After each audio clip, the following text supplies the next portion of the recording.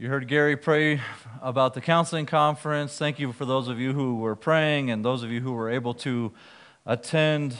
We've been asking the Lord that He would allow us to use biblical counseling as a means to teach people that the Bible is sufficient for life's problems. And the Lord allowed us that additional opportunity. Dave and Teresa opened the conference, and after their first session, somebody came up to them and said, if the conference ended right now, it would have been worth it all. So we just praise the Lord for what He's done. Also, you heard him pray for Lisa and Adam. That's surgery's Wednesday, so continue to pray for that. And let's go to the Lord in prayer. Lord, we are blessed to live at the time that we do, and that we can look back and see the fullness of the gospel. We can see your plan of salvation for your people. And so, Lord, as we go to the text, may you humble our hearts. May we see more of Christ. May He be lifted high in our hearts so that we might live and speak and think unto your glory. In Jesus' name, amen. We're in Luke chapter 9 this morning. We're going to walk through verses 18 through 22. After my freshman year of Bible college, a lot of my friends got to go home during the summer, and they had the opportunity to preach in their home churches. And I remember thinking, why did I not get the chance to preach in my home church? And I subsequently learned that this is the reason. Because my pastor was smart, and I shouldn't have been preaching yet. When I finally got the chance, I actually took this narrative as my text, and I had visions of me preaching before the church and my voice ringing out, "Thou art the Christ, the Son of the living God." And so I go into the pulpit to preach, and I realize that my notes are totally out of sort. We were taught to write our sermon notes on half a page, and then you would then kind of put your notes in order. But when I printed my notes, I cut them in half, and I just put one stack behind the other. And so I had all my odd page notes in the front and all my even page notes in the back. I was given 15 minutes on a Sunday night. I probably went 7, and I think 3 of them were spent me looking through my notes. Well, this morning we're looking at the fundamental question from Jesus: who do you say that I am? And this has been the question that has been running through the book of Luke, even from the introduction. Luke is writing so that Theophilus may be sure that he may have confidence in the things that he has learned, specifically the things that he has learned of Christ. In chapter 4, Jesus is in the synagogue, and the crowd is marveling and asking, how is he teaching these gracious words? Isn't he just Joseph's son? In chapter 8, the disciples ask, who is this, that even the seas and the winds obey his voice? In chapter 9, Herod asked, who is this, about whom I hear such things? And in our text this morning, it's Jesus himself that is asking the question, asking that fundamental question, who do you say that I am? Look there in verses 18 through 20. Now it happened that as he was praying alone, the disciples were with him, and he asked them, who do the crowd say that I am? And they answered, John the Baptist, but others say Elijah, and others that one of the prophets of old has risen. Then he said to them, but who do you say that I am? And Peter answered, the Christ of God. Luke doesn't record for us where Jesus and the disciples have gone at this point.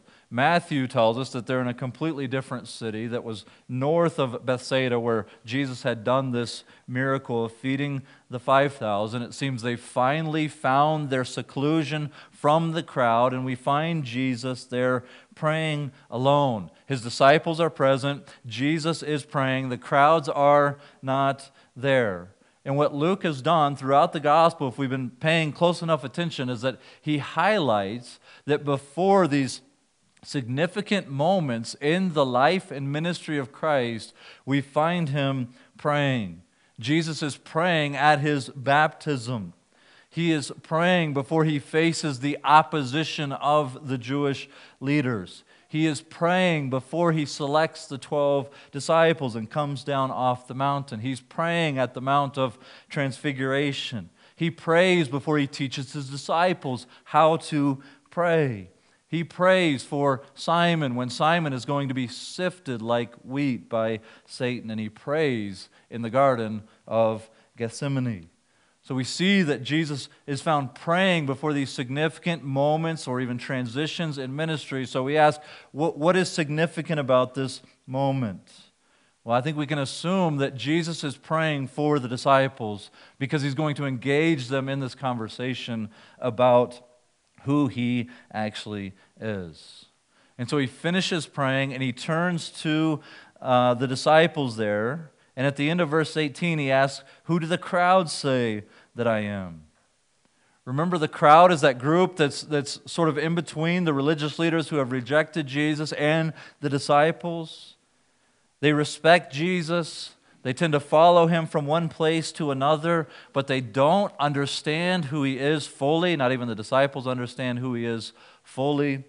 And they don't accept who he is. And the answer is, sorry, I got to kill this spider right here. Do you guys see that? I'm not making eye contact with you. I'm looking at the spider, though. I don't like spiders. The answers of the crowd might surprise us if we hadn't heard Herod earlier in the chapter sort of discussing what is he hearing? What are the rumors that the crowd have? Well, some say John the Baptist. When we walk through that text where Herod is thinking about who Jesus is, we said we're going to save some of this content for when we get to Jesus' question. So here we are. Some say John the Baptist. Herod had killed John in order to appease his wife, and the rumor among the crowd was maybe that Jesus is John the Baptist come back from the dead. Now, if you're like a Dateline NBC investigative journalist, it would not have taken long to figure out the truth behind this one, that Jesus cannot be John the Baptist. John was the forerunner of Christ. John came preaching the message of repentance to Israel to prepare the way for Christ. John and Jesus cannot be the same person because they've been seen in the same room at the same time. John baptized Jesus. But Herod seemed a little worried that maybe John the Baptist has come back to haunt me for killing him. That's one opinion of the crowd. Maybe it's John the Baptist. Others thought that maybe Jesus was the prophet Elijah. Elijah was a powerful preacher. He powerfully called the nation of Israel to repentance. And at the end of Malachi, or a couple times in Malachi, we saw that one would come in the spirit of Elijah. "Behold, I will send you Elijah the prophet before the great and awesome day of the Lord comes." We learned that John the Baptist came in the spirit and power of Elijah. He preached the message of repentance to Israel in preparing the way for the Messiah to come. This is how Jesus describes John. He says, "But I tell you that Elijah has already come." He's already come. He's come preaching the message of repentance. And they did not recognize him, but did to him whatever they pleased. So also the Son of Man will certainly suffer at their hands. And then verse 13 says, well, you say, how do you know he's not just talking about the Elijah? Well, verse 13 says, "Then the disciples understood that he was speaking to them of John the Baptist." So John the Baptist has come in the spirit of Elijah. Jesus is not Elijah. Others are more vague in that maybe Jesus is one of the prophets of old. This was the opinion offered earlier in Luke chapter 7. The crowd says, "A great prophet has arisen among us." Some may have believed in actual reincarnation. Maybe this is actually Elijah. Maybe this is actually Moses. But this is the way that Malachi spoke of Moses. That Malachi said, "Elijah's coming again." And Jesus says, well, that was John the Baptist. Others may have that sense of it. Not that Jesus is literally Moses come back from the dead, but he is a great prophet like Moses. Maybe Jesus is Jeremiah. He could be just one of these prophets. Jeremiah called Israel to repentance through tears, and Jesus is found weeping over the crowd at times, and he will be found weeping over Jerusalem. Maybe he is Jeremiah. Maybe he's Moses. We saw last week that Jesus is able to produce bread from just a few pieces of bread, feed 5,000 people. We saw in Deuteronomy that there was a promise that a prophet like Moses would arise. Maybe he's Moses. What is missing from the crowds is the clear idea of who Jesus is. They're heaping some pretty high praise on Jesus, but it's not high enough.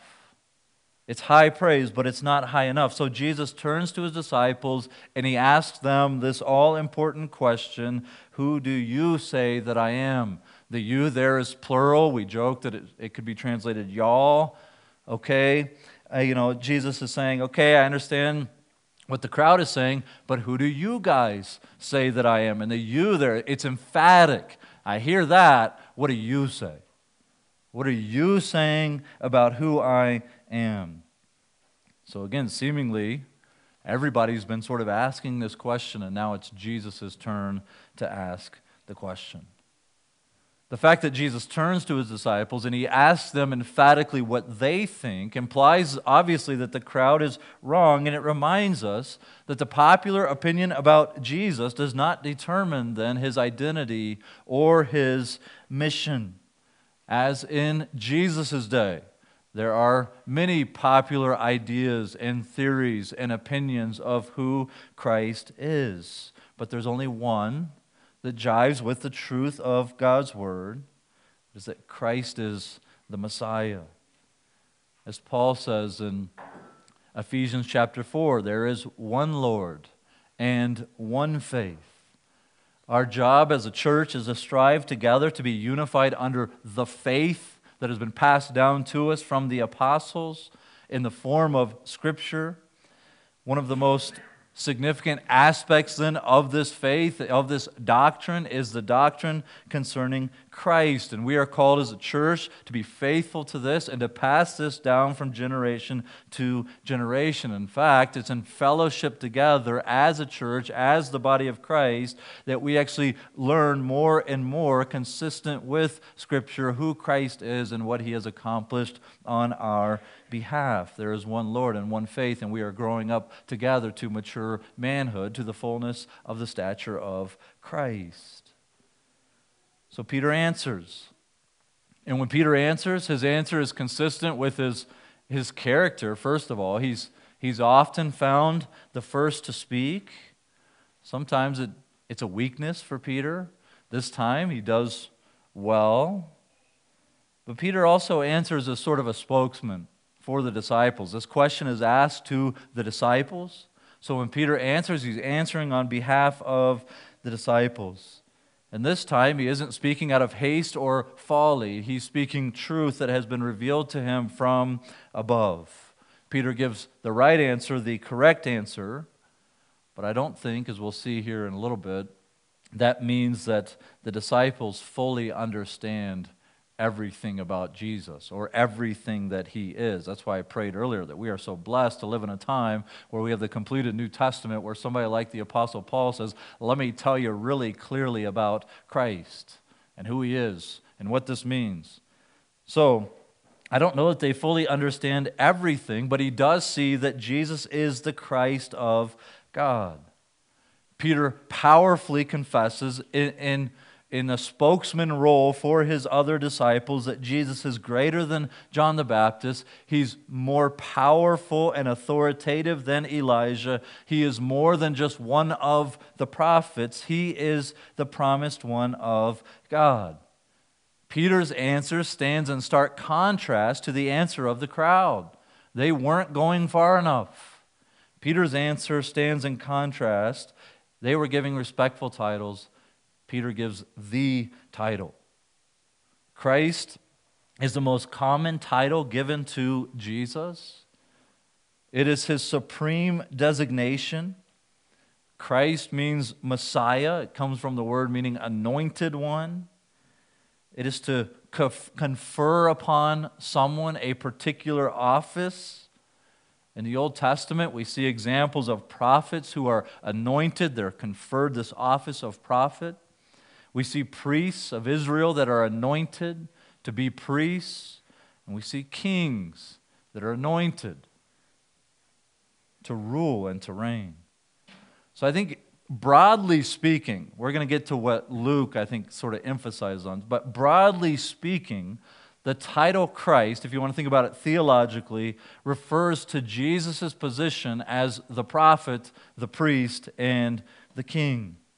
We saw in our last paragraph there that Jesus demonstrated that he's greater than Moses and he's greater than Elisha. Elisha fed 100 men. Jesus feeds 5,000 men. Likely even more people are gathered there. He's greater than the prophets of old. He is the one, we said from Psalm 78, who can spread a table in the wilderness and feed the multitude miraculously.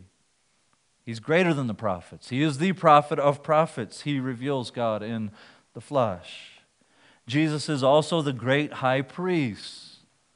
Unlike the priests of Israel who continually offered sacrifices in the temple, Jesus has offered this sacrifice once and for all. Amazingly, and by God's grace, Jesus is both the priest and he's the sacrifice. He presents himself as the only sufficient sacrifice for sin, that we might be forgiven and purified from our sin. He then sympathizes with us as our sympathetic high priest in our weakness, and he's purifying us in our desires.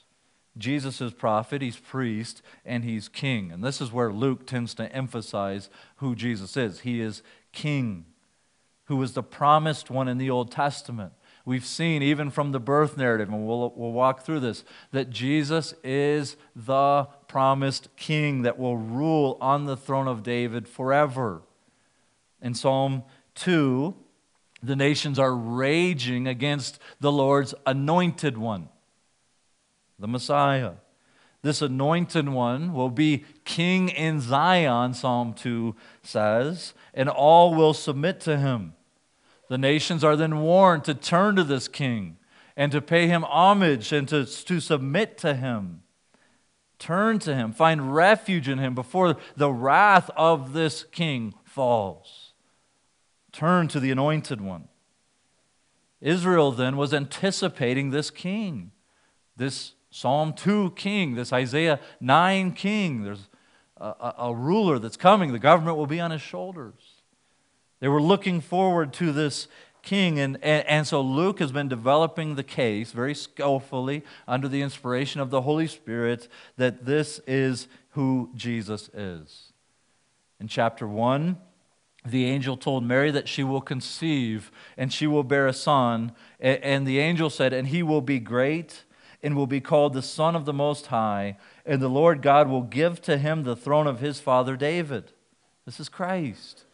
He will get the throne of David, and he will reign over the house of Jacob forever, and of his kingdom there will be no end. Jesus is the Christ. He's the promised coming king. In chapter 2, the angels announce to the shepherds, for unto you is born this day in the city of David a Savior who is Christ, the Lord. Simeon had been told by the Holy Spirit that he would not taste death until he sees the Christ. The genealogy of chapter 3 traced Jesus' line through David to remind us that he is the coming king who will rule on the throne of David. Jesus is anointed by the Holy Spirit in chapter 3. And God the Father speaks from heaven, this is my Son, the Son of Psalm 2, with whom I am well pleased. In chapter 4, Jesus takes the scroll from Isaiah and he reads this, the Spirit of the Lord is upon me because he has anointed me to proclaim good news to the poor. In chapter 4, verse 41, Jesus cast out the demons and silenced them because they knew he was the Christ. Luke has been developing this. In chapters 5 through 8, then the king is demonstrating what's true of his kingdom. Evil flees. There is no sickness or death. He's demonstrating his authority and identity over and over and over again through his miraculous works, through his deliverance, and through his brilliant instruction. In chapter 7, when John the Baptist had his doubts about whether Jesus was truly the one who is to come, Jesus says, go back to him and tell him what you've seen. The blind are receiving sight.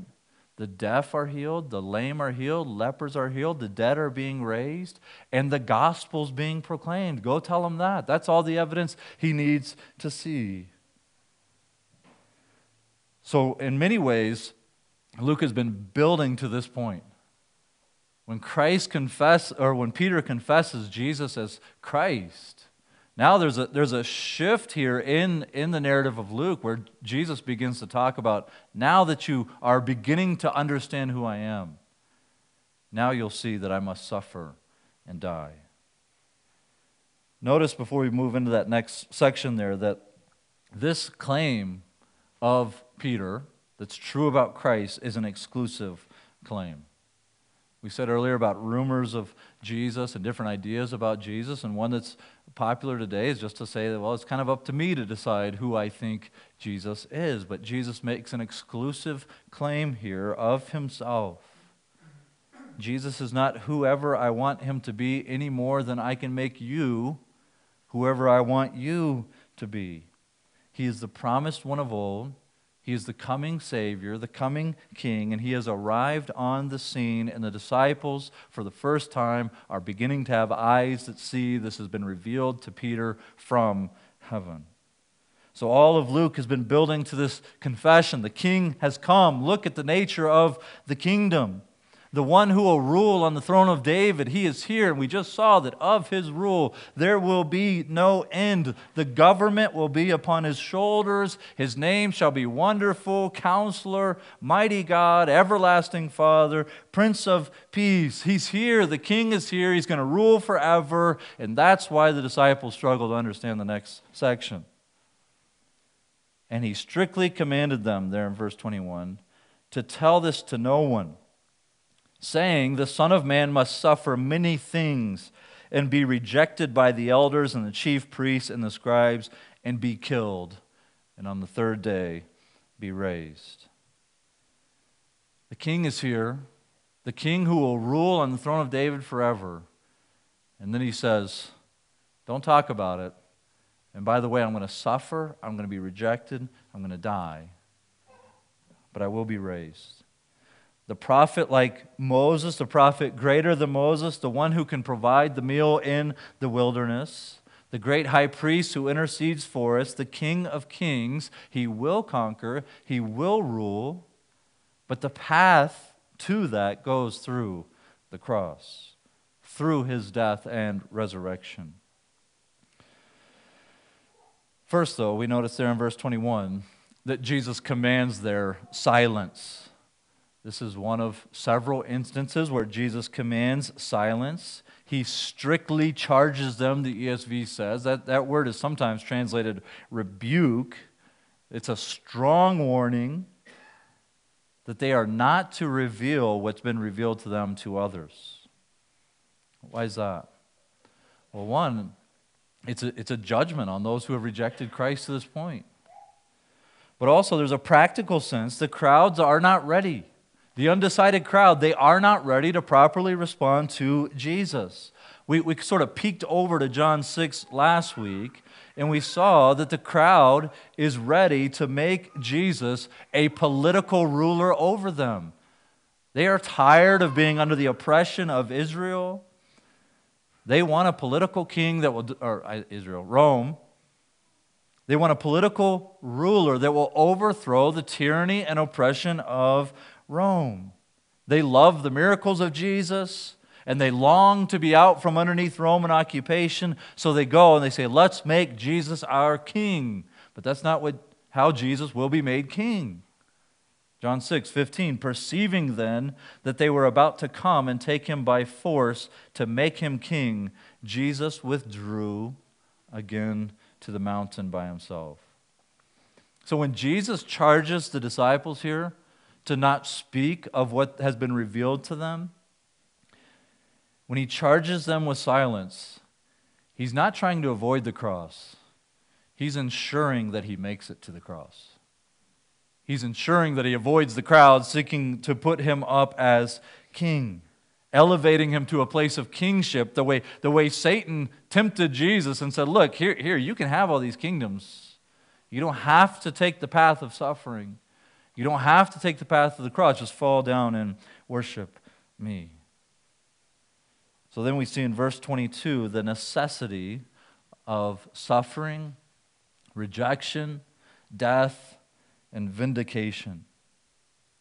Peter confessed that Jesus is the Christ, the long-awaited one, and now Jesus immediately instructs him that he must die. And Luke, following this confession, this sort of becomes the theme. Jesus is more comfortable now telling his disciples about his mission. I must now go suffer and die. He refers to himself there as the Son of Man. You may be aware of this. You likely are. But Son of Man does not refer primarily to Jesus' humanity. That would make for good preaching, right? He's the Son of God. He's God in the flesh. And he's the Son of Man. He's man. That would make for great preaching. You could say he's the Son of God. He's the Son of Adam. That would be a better way to say it, because the title Son of Man does not refer primarily to Jesus' humanity, but it's alluding back to Daniel chapter 7, where one like a Son of Man is given dominion and authority, and he will rule. He will have glory. He will have a kingdom. All peoples, nations, and languages will serve this one who is a Son of Man. The title, Son of Man, points to Jesus as Lord and the judge of all people. So he refers to himself. He takes this title for himself. So if the charge to silence confounded the disciples, you just sent us out to preach the kingdom, now we know you're the Christ, why would we not go? If that confounded the disciples, the prediction of his suffering and death must have floored them. He takes upon himself the Son of Man designation, and he speaks of death and suffering. You know, I was trying to capture earlier how odd this would sound to an Israelite. How odd this would sound to the disciples. It's hard for us to even get there in our minds because we know how the story ends, and we know the New Testament, and it's informed us, and it's taught us, and it's pointed us to all this truth concerning Christ. But imagine the first time you're hearing this: I must suffer, I must be rejected, I must die, and I must be raised. In fact, not in Luke, but in another gospel, Peter tries to get in the way and says, you're not going to suffer. And Jesus says, get behind me, Satan. You are like Satan. You are tempting me. To avoid the cross without suffering, the Son of Man must suffer. So Jesus summarizes his mission there with 4 phrases. The Son of Man must suffer. You might ask, how did they miss Isaiah 53? The common understanding of a passage like Isaiah 53 was that Israel was the sufferer, and that the Messiah would come and deliver them from their wounds and from their transgressions. They didn't view the Messiah as the one who would die, who would be cut off from the land of the living, who would then return to life. They missed that the Son of Man must suffer, that the suffering servant in Isaiah is the Messiah. He must be rejected. The rulers of Israel will reject Jesus as the Messiah. We've already seen the beginnings of this, where the Pharisees and those like them have decided in their heart that they must be rid of Jesus. When they try to discredit Jesus and it fails, and he owns all of them with his wisdom and his knowledge and his ability to answer their questions that they thought would entrap Jesus. When that fails, they will then decide to kill Jesus. They will accuse him of blasphemy and seek the death penalty for him. The rulers of Israel here are representative of the nation of Israel, who by and large reject the Messiah, the Savior. And in light of this rejection, the gospel goes to the nations. It goes to the whole world. This is part of the mystery of the gospel, that by the rejection of the Israelites, that the gospel comes to the nations. The preaching of the gospel goes worldwide. He must suffer, he must be rejected, he must be killed. Now we see more clearly, and the disciples ought to have seen more clearly, the necessity of the incarnation. If Jesus' mission is truly to suffer, to be rejected, and to die, it demands the incarnation. It demands that he have a real physical body, that he might take in himself the penalty, the wrath of God in his body. He has taken on flesh in order to suffer, in order to die. But he must be resurrected. The Father will vindicate the work of the Son in raising him from the dead. The penalty of sin is death. The wages of sin is death. So if Christ remains in the grave, then he remains under the authority and he remains under the penalty of sin. If Jesus remains in the grave, then he fought with sin and sin won. But he rose from the grave. He didn't lose to sin. He's resurrected in victory over sin and death. The Son of Man is not just given a kingdom the way Satan said, you can have these kingdoms. He has come and he has won through his death and resurrection a people for himself. So we should consider then for a moment what it took for Jesus to accomplish our salvation. He must suffer. He must be rejected. He must die. And he must rise again. Sin is so egregious. Sin is so pervasive. Sin is so defiling. Sin is so worthy of condemnation that it took the death and resurrection of Jesus to conquer it on behalf of his people. I wonder if we tend to think about our sin that way. That it took the death of Christ on our behalf to free us from its penalty and from its power. And one day when we are with Christ, its very presence. Or I wonder if we dismiss our sins. I wonder if we excuse our sins or minimize our sins. It's my circumstances. It's the people around me. It's this or that. I think we would do well this morning to remind ourselves that Jesus didn't come and die for that which is excusable, that which is minimal, that which is dismissible. He came to die for the very sins that put us at enmity with God, that enslaved us by its power, dominated us, and ultimately condemned us to hell and eternal wrath. Consider also for a moment not only what it took, but the fact that Jesus was willing to go through this to accomplish your salvation. I'm reminded of Paul's words in Romans chapter 5, for one will scarcely die for a righteous person, though perhaps for a good person one would even dare to die.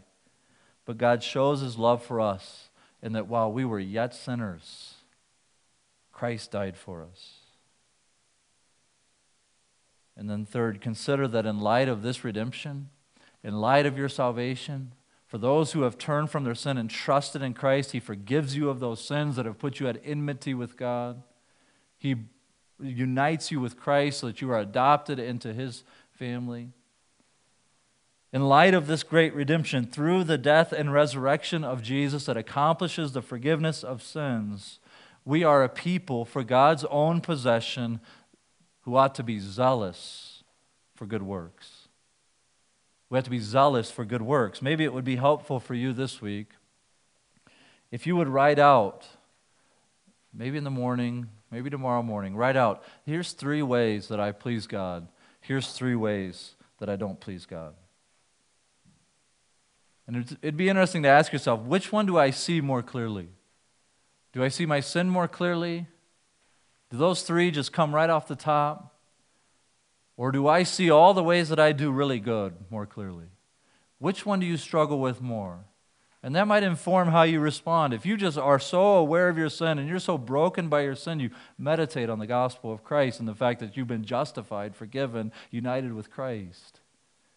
If you see all the ways that you do well, you too might consider Christ and see that there's all this list over here that Christ paid for your sin. And then you can pick one of these 3 ways that you're struggling to please God in this area. And you might ask some questions of that. What is this sin's opposite? What do I need to put on? What verses can I study and commit to memory that address this particular area? Who can I enlist to be praying for me and talking with? What do I need to change in order to make no provision for the flesh? Consider then fourth, in light of the suffering, rejection, death, and resurrection of Christ, we rejoice in our salvation, we seek to honor Him in our lives, and we gladly announce the Savior to the world. You see, the command to remain silent was temporary. That was to the disciples, not to tell the crowd until after the resurrection. You see, following the resurrection, Jesus revealed Himself, and He revealed the rest of the story. We said earlier that at this point the disciples don't understand everything they need to know. And the reason we say that is how the gospel ends. In Luke 24, beginning in verse 44, it says, "Then He said to them, 'These are my words that I spoke to you while I was still with you, that everything written about me in the law of Moses and the prophets and the Psalms must be fulfilled.' Then He opened their minds to understand the Scriptures. He opened their minds and said to them, 'Thus it is written, that the Christ should suffer and on the 3rd day rise from the dead, and that repentance for the forgiveness of sins should be proclaimed in His name among all the nations, beginning from Jerusalem.'" So once He opened their minds following the resurrection, now it's time. The command to be silent is over. It's time to go proclaim the name of Christ to the nations.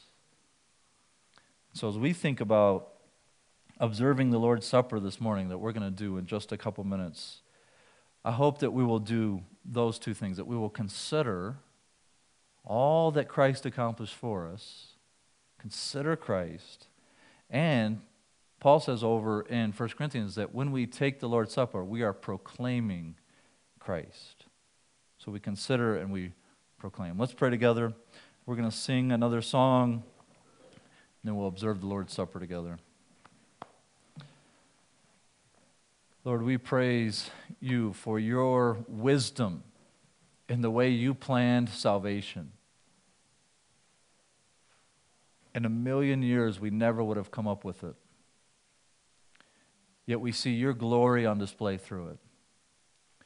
May we be grateful, and may we be zealous for good works in light of it. In Jesus' name, amen.